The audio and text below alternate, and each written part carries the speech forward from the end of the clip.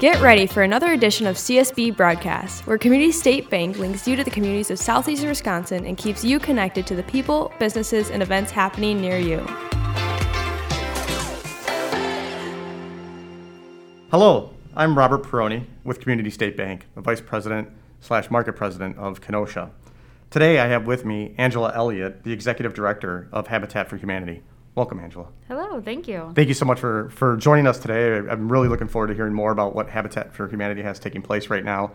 You know, last time we met it was prior to the pandemic, so there was a lot going on at that point. So some of my notes might be sketchy, but I'd love to hear more about what you guys are doing, what's taking place. But, one of the takeaways when we met was I learned a lot more of everything Habitat for Humanity does. It's not just here's a house for somebody. You guys do so much more than that. And there's so much more that you guys put into that with the new ownership and so forth. And I'd like to just touch base on that first and then kind of go through some of the other things you guys have going on and what's taking place at Habitat. Absolutely. Well, like Robert mentioned, my name is Angela Elliott. I'm the Executive Director. I've been with Habitat for Humanity of Kenosha for about a year and a half now. We definitely had some struggles from the pandemic, but for the most part, we've been able to keep with our mission and our vision, which is building not only homes, but hope for people here in Kenosha and the surrounding area who may not be able to normally afford to purchase a home or qualify for a home purchase. So our homeownership program is really about providing a service for people who are considered poverty. So we build homes for people who are considered 80% or less of the average median income of Kenosha. And then we take that and we do sell them the home, but it's at an affordable rate for them. So it's 30% or less of their income is what their mortgage actually is. So some people do think that we give homes away, but it is actually a program where we help people purchase a home. It's just at an affordable rate for them. Okay. And we're able to do this because we have community involvement. So we have partnerships with local people, but also at a national level. We're able to surround people in the community and take them, volunteers, skilled and unskilled. We train them to help build the homes. And these homes, when they're building, it could be anything from framing the house with our Carpenters Club and our site leaders to painting, flooring, anything that people are willing to contribute, they come out and volunteer. So once the home is built, then we do sell it to the homeowners who qualify for the program. The three areas that people need to qualify is, one is a ability to pay. So they have to have a good history of payment, like whether that's mortgage, whether that's rent, just a good repayment history. The ability to pay, so they have to have a steady income. They have to show that they've been in a stable employment for quite some time. They have to show that they have the ability to pay a mortgage. And then the third area is a willingness to partner with us. So with the willingness to partner, that includes filling out an application, coming to Habitat events when they're able to, and then also we do what's called sweat equity hours. Our homeowners are required to do 250 hours of sweat equity, and the sweat equity includes anything from building at their home site or other people's home site to doing classes online, in person, and some of these classes can be anything from learning how to cook, learning how to budget, financial classes, home repair classes. It could be anything to just help them become great homeowners who really represent Habitat well. So we're always priding ourselves on the fact that our homeowners are a good representation of what we want our organization to be known for. That's fantastic. What made you want to become part of Habitat for Humanity? Oh, I love the mission. I love what the organization does. There's really no organization out there that I feel does what we do and to the level that we do. I know that homeownership is such a prideful thing for somebody. So Absolutely. When you can't own a home and you feel that that's part, everybody wants to own a home, but if you aren't able to, it's just such a great thing to be able to provide this opportunity for people who normally wouldn't be able to. I know that right now, I believe, as we were speaking before we were on the podcast, that you have 4 projects taking place right now. Can you talk in a little bit about each one of those projects and how they're going? Yeah, absolutely. So we typically build a few houses at a time. Right now we actually have 4, but they're at 4 different stages. We have one home on 67th Street, and it is done. We're just finishing up some very minor things after the inspections, and we're actually ready to sell it to our homeowner here. Fantastic. So yeah, we're really excited about that piece for sure. Then we have our next one, which is 2018 45th Street. That one is our first handicap accessible build, which is super exciting. That one is going to be purchased by a homeowner who has some physical disabilities. So this home does have a little bit more than a normal home would have. So we're putting ramps on it. We're doing touchless faucets. A lot of these things were in partnership with local organizations. So like Kohler's donating the touchless faucets, and Handy Ramp gave us a very good discount on the ramps and stuff like that. So it's really nice that the community comes together to help us, because obviously the handicap accessible items aren't part of our normal budget. Sure. So this one is exciting for us, and that one is, I would say, 80% done. Then we have our third project, which is at 5311 17th Avenue. And that one is fully enclosed. It's roofed. It's starting the rough plumbing or have some of that stuff done. But we'll be insulating soon. So, that one's coming along, but you can see they're all at different stages. And then our final one is at 5503 23rd Avenue. That one, the hole is dug, and we'll be, we just got the backfill done yesterday, actually. Oh, fantastic. So we'll be framing that here in the next week. So we'll start the framing process. So all of them are at different levels, and we do that so that, we can always offer volunteer opportunities. Well, we hope to. There's some times where we're not able to offer volunteer opportunities, if we're waiting on contractors or whatnot. Sure. Or in this case, from the pandemic, we've had a lot of delays in ordered products. So some of our windows and stuff have been on back order for 4 weeks. So some of that is definitely a challenge, but for the most part, we have them at 4 different stages so that we can always offer volunteer opportunities for people who want to join, whether it's, framing at 23rd Avenue, or they could be painting at 45th Street, or whatever it is. We try to give different opportunities. How do the volunteers connect with you? Yeah, a lot of them will call or email, but we do have an online database. It's called Volunteer Hub. Okay. We put all of our volunteer opportunities right on that page, and it's right on our website when you go to habitatkenosha.org. You click on volunteer, and then you're able to just click on there. It's real quick to sign up for a profile, and then all the volunteer opportunities are listed there. And that includes building at the build site, office volunteering, event volunteering if they wanted to volunteer at a special event. Any of those things are listed. Right now with the pandemic, it is a little bit more limited. Okay. Our build site does have some limitations, which was directed from Habitat International, where they've asked if you don't volunteer on a regular basis, that we're, at this time, we're taking a break from people who are just coming to volunteer maybe one time. Okay. So our people that are volunteering right now are our site leaders, who are people who have been safety trained through Habitat International, and we have about 7 or 8 of them. Wow. They're all volunteers too, which is really nice, and they obviously keep our program going. They are all safety trained, and other people can get safety trained if they wanted to become a site leader. That just means that they're approved by us to be on the build site by themselves and lead groups. So we do have a good handful of them. Then we have what's called our Carpenters Club. Some of them are site leaders and Carpenters Club both, but Carpenters Club, they volunteer on an ongoing basis. So they're there.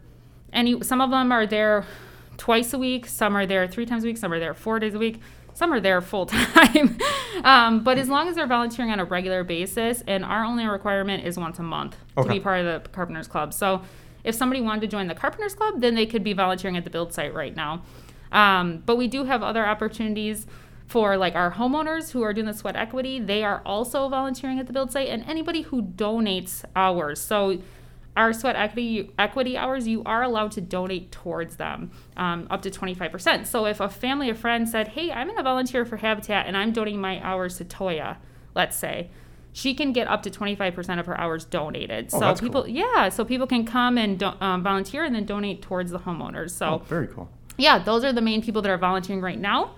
But we do have other special events, like we just had a fundraiser at Festival Food, where people could come and help sell brats and cheeseburgers and whatnot to help raise funds for our restore that we have, hopefully opening soon. Circling back to the homeowners. So once their house is built and you've had the dedication ceremony and they are now the homeowner, do they still have a relationship outside of paying their mortgage to Habitat? Do they continue a relationship with you guys throughout the process? Or after the process, should I say? Yeah, absolutely. So after we sell the homes to the homeowners, we pride ourselves on having a good relationship with them. So some of these people who didn't plan on owning a home, So they may have questions about what to do with their taxes, or they have a home repair and they don't know who to contact. So we are always making referrals like that, or answering questions. When they are at their home dedication, we do give them a binder of information to try to help them. You know, like, this is who we got your flooring from. This is who does this kind of repair. This is what maintenance you should be doing on a yearly basis. We try to give them resources that will set them up for success long term. Sure. But we also have what's called a homeowner hub that we put on our website that lists resources too. So if I hear, like, you know, obviously, since these folks are considered poverty, they qualify for a lot of other programs that may be going on. So, like, during tax season, I was informed that there was tax accountants that were offering free tax services for people who were considered poverty. So I shared that with them. So I always am posting things on our homeowner hub for their benefit, and just so that they're aware. So we try to provide them ongoing services, not necessarily from us, but at least sharing things that could help them just in the long run be successful. And just that's the piece of providing not only homes, but hope. So we really pride ourselves on trying to have that good relationship with them even after they purchase their home. That's great. Excellent. You had mentioned that you recently had the brat stand and so forth, and I'm assuming it was a success for you guys. Yeah, it was fun. It was our first time doing it, and we plan to do it again. And I noticed following you guys on Facebook that you also had the Women Build Week. Yeah. That looked like that went really well for you guys as well. Can you touch on that a little bit? Yeah, Women Build was amazing. So we, Habitat International does have Women Build throughout the country, and this was our first time trying it. For us, it was super successful. We were shocked by the amount of partnerships and the volunteers that came forward. Obviously, with the pandemic, we had to really dial it back from what we originally wanted to do. But with Women Build, what we do is we just empower women to come out to the build site and do things that they probably normally wouldn't do or feel comfortable doing. And we want to empower them to not only come out to the build site to learn a new skill, but also to give back to their community. So it was very successful in the fact that we had not only volunteers come out to the build site, and we did ask them to make a donation for that. So it was a fundraiser for us. So each participant was asked to donate either a $30 or a $50 participant level. We raised over $4,300 in donations. Congratulations. Thank you. Yeah, we had over 11 different businesses donate meals, so lunches and dinners for the volunteers. We had several partnerships with the local communities or organizations, like Kirk Concrete and George's Grading, and they all donated tons of things and time. That's fantastic. Yeah, tons of partnerships from the different communities. So it was really, really great experience. And to be honest with you, I think that's going to be our number one fundraiser going forward. So earlier in our conversation, you mentioned the Restore. Yes. And when we originally had met, I told you that's how I became really familiar with Habitat for Humanity, and was through the Restore. As when we bought our house about 3 years ago, we had Habitat for Humanity out of Racine come out, and we had donated all of our cabinets and doors and so forth, and we got to really learn more about Habitat and the Restore. And of course, we frequent them all in Southeast Wisconsin, Northern Illinois. Yes. But would love to hear what's taking place. I know you're making some changes right now, but I'd love to hear more about what you guys are doing to bring a Habitat for Humanity Restore in Kenosha. Yes, absolutely. Restores are a great resource for the community in general, because it's just another donation point. You know, we accept all items that maybe some of the other local donation drop-offs would not accept. You know, appliances, cabinets, countertops, anything that's like considered a building material would be part of our acceptance list. That being said, that keeps that out of the landfill. But in turn, we then sell those for a profit for our program. So anything you buy at the Restore does go back to our program to build more houses here in the area. So basically, we're trying to open a Restore here in Kenosha. We had plans to open January of 2021. With the pandemic, it has put us quite behind. Sure. And, you know, when we sat down as a team and evaluated the current climate of our economy and the pandemic, we really thought it was wise to hold that off for a little bit until it seems a little bit more stable. Makes sense. So completely. for now, we kind of just changed our view of what our goal is going to be. So our goal right now, we started selling things online. So you can find on our website, which again is habitatkenosha.org, there is a little button that says shop. And so we started putting things up there that people have donated to us that are now going to be for sale online. Oh, very cool. Yeah, we're really excited. Barth Storage in Kenosha, they actually donated 3 storage units to us. So those are all full right now already from donations from people in the community.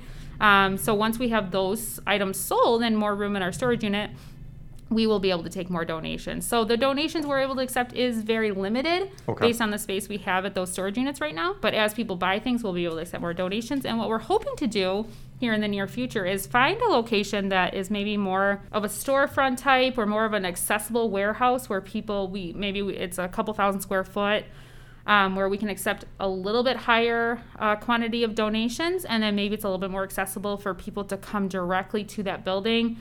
You know, maybe we open it a couple times a month and have an event rather than a store. So what we're trying to do is basically we call it a pre-store because we can't call it a restore until it's approved through international and it meets all the requirements. Sure. And then once we have enough funding to open the doors of the restore and we feel that the economy is more stable, we will definitely be doing that as soon as possible. That's great news. I'm super excited. Yeah, because the restore actually funds at least a house, if not 2, sometimes 3 in some areas a year. That's incredible. That's a huge sustainable piece for us to be able to continue doing our program here in the area. So we are gung-ho about opening a restore. We just want to make sure that we're doing it at the right time and that it's a smart and logical move for us at that point. Sure. So what's Habitat Humanity Kenosha's number one need, would you say? At the moment, funding for sure. Okay. You know, and I don't want to say that everything's the fault of the pandemic, but I think with the uncertainty, people are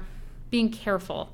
Sure. So we have definitely seen a large decrease in the individual donations as well as corporate sponsors. People aren't willing to give as much as they normally would. Sure. So that is definitely something that we are lacking or have seen a decrease since the pandemic. Unfortunately, we can't encourage more volunteers than what we kind of have unless people are interested in joining the Carpenters Club or volunteering at a special event. But we definitely, funding would be our number one. Volunteers are always welcome. We do have remote volunteer opportunities that are listed on our website as well. So if people are interested in joining, there are still ways to volunteer. It's just a little bit different than how we normally would. Okay. And then the third, we call it the stool. So there's the volunteers, the funding, and then the third leg of the stool is homeowners. So we always want to have homeowners for our program. And actually, starting September 1st, we will be accepting more applications. Oh, fantastic. Yeah, we have a closed application process, meaning that we only open 2 times a year. Okay. So the first one is March 1st through March 15th. The second one is September 1st through September 15th. Excellent. So in September, we'll be able to accept more applications so we can evaluate people here in the local area that may qualify for the program, and then their house would be then added to the list for our pipeline. Very cool. Yeah. Angela, is there anything that I missed that you would like to chat about? I'm just glad that people are excited about Habitat. I am so appreciative of the support. You know, the city of Kenosha is always very supportive, giving us lots. Okay. Without their support, we wouldn't be able to do what we're doing either. We're very thankful for the community that is involved, and we're thankful for people who understand what our program's trying to do and support us. Would you give us the website address one more time so people can find more information? Absolutely. It's habitatkenosha.org. Well, Angela, I really appreciate your time. Appreciate you coming in and chatting about Habitat for Humanity. Thank you so much for inviting us. Thank you. Thanks for listening to CSB Broadcast. For more information about Community State Bank, visit us online at csb.bank. Community State Bank is a member FDIC and an equal housing lender.